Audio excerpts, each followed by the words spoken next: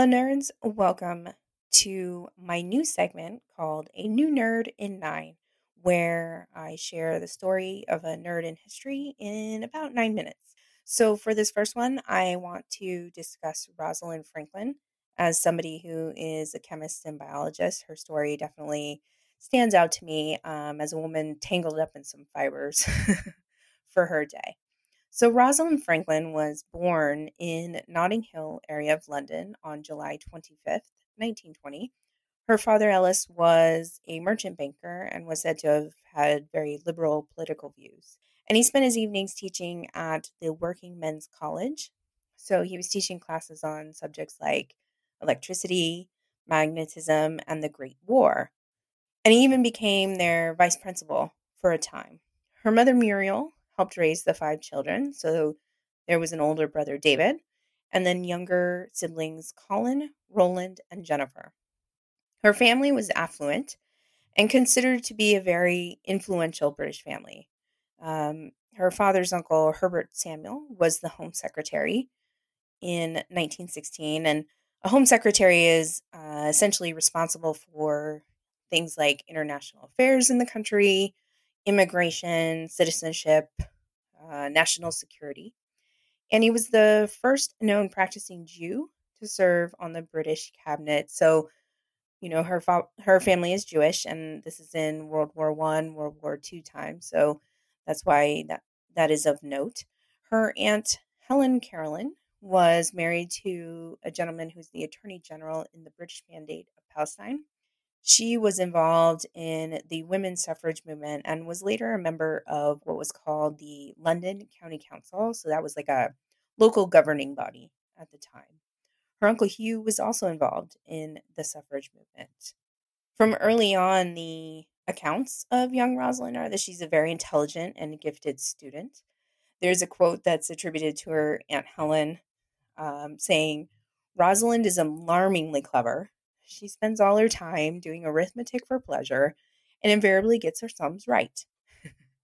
At the age of 6, she joined her brother Roland at the Norland Play School, where she is said to have developed a fondness for sports, particularly cricket and hockey. So I can get behind her on that one. At the age of 9, she went to the Lindore School for Young Ladies in Sussex. And at the age of 11, she transferred back into London to the St. Paul's Girls' School, which was one of the few schools at the time that would teach girls physics and chemistry. There, it said she excelled in science and Latin, as well as sports, and she learned German and French. Apparently, her only weak subject in this education portfolio was music, but regardless, she passed her matriculation. And for those of you who don't know, matriculation is kind of like graduation here in the US in terms of it's a formal process to enter university. So she graduated in 1938 and she was awarded a scholarship. From there, she went to Cambridge and she was in chemistry with a group that's called the NST. She was awarded second class honors on her final exams in 1941. And at the time, that was accepted basically as a bachelor's in terms of going out to get employed. Cambridge at the time did not award bachelor's and master's degrees to women. That didn't happen until 1947. So she graduated in 1941 with what was essentially a bachelor's. She spent the next year at the college as a research fellow in a physical chemistry lab, and she was working for a gentleman named Roland Norrish, but without much success. So, based on what I read, it sounds like they kind of just didn't get along. So, in 1942, she actually began working as an associate research officer at the British Coal Utilization Research Association. And her work there led to her PhD thesis, which is entitled The Physical Chemistry of Solid Organic Colloids with Special Reference to Coal. And she was awarded her doctorate in 1945. A couple years later, in 1947, she joined a Jacques Mering at, and I apologize to anyone fluent in French, I'm going to attempt this. She was at the Laboratoire Central des Services Chimiques de l'État in Paris. Here, she learned how to apply X ray crystallography to amorphous substances, and she used it to analyze coal and other carbon materials. Later in 1950, she was given a 3-year fellowship back in London at King's College. And a year later, she began as a research associate in the Medical Research Council's biophysics unit, reporting to John Randall. Although she'd been brought in initially to research something else, Randall actually directed her to work on DNA fibers. This was the super hot topic of the time, and she was the only experienced experimental diffraction researcher that was known to be at King's College during that time frame. So there were others in the lab as well that she was working with. One of her fellow researchers, named Maurice Wilkins, it said they didn't particularly get along, and that will come into play later on.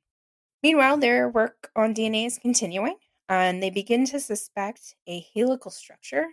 One of her 1951 lectures actually included a note that stated, "The results suggest a helical structure which must be very closely packed, containing 2, 3, or 4 coaxial nucleic acid chains per unit, and having the phosphate groups near the outside." By January 1953, her conclusions were that there was, in fact, a double helical backbone. Later that same month, January 1953, a certain James Watson happened to be at King's College and was going to discuss his DNA work with Franklin's colleague Wilkins. He apparently first came across Franklin working in her lab and, I guess, decided to criticize her work. So when he was met with a less than welcoming response to that, he left and he did go find Wilkins. From there, it said that Watson and Wilkins had essentially a little show and tell session in which Wilkins showed Watson some of Franklin's work, unbeknownst to her and without her permission. Interestingly enough, by mid February, a Francis Crick happens to receive a report that was written for a review to take place at King's College, which contained many of Franklin's calculations. So somehow, information is just leaking out everywhere regarding DNA work.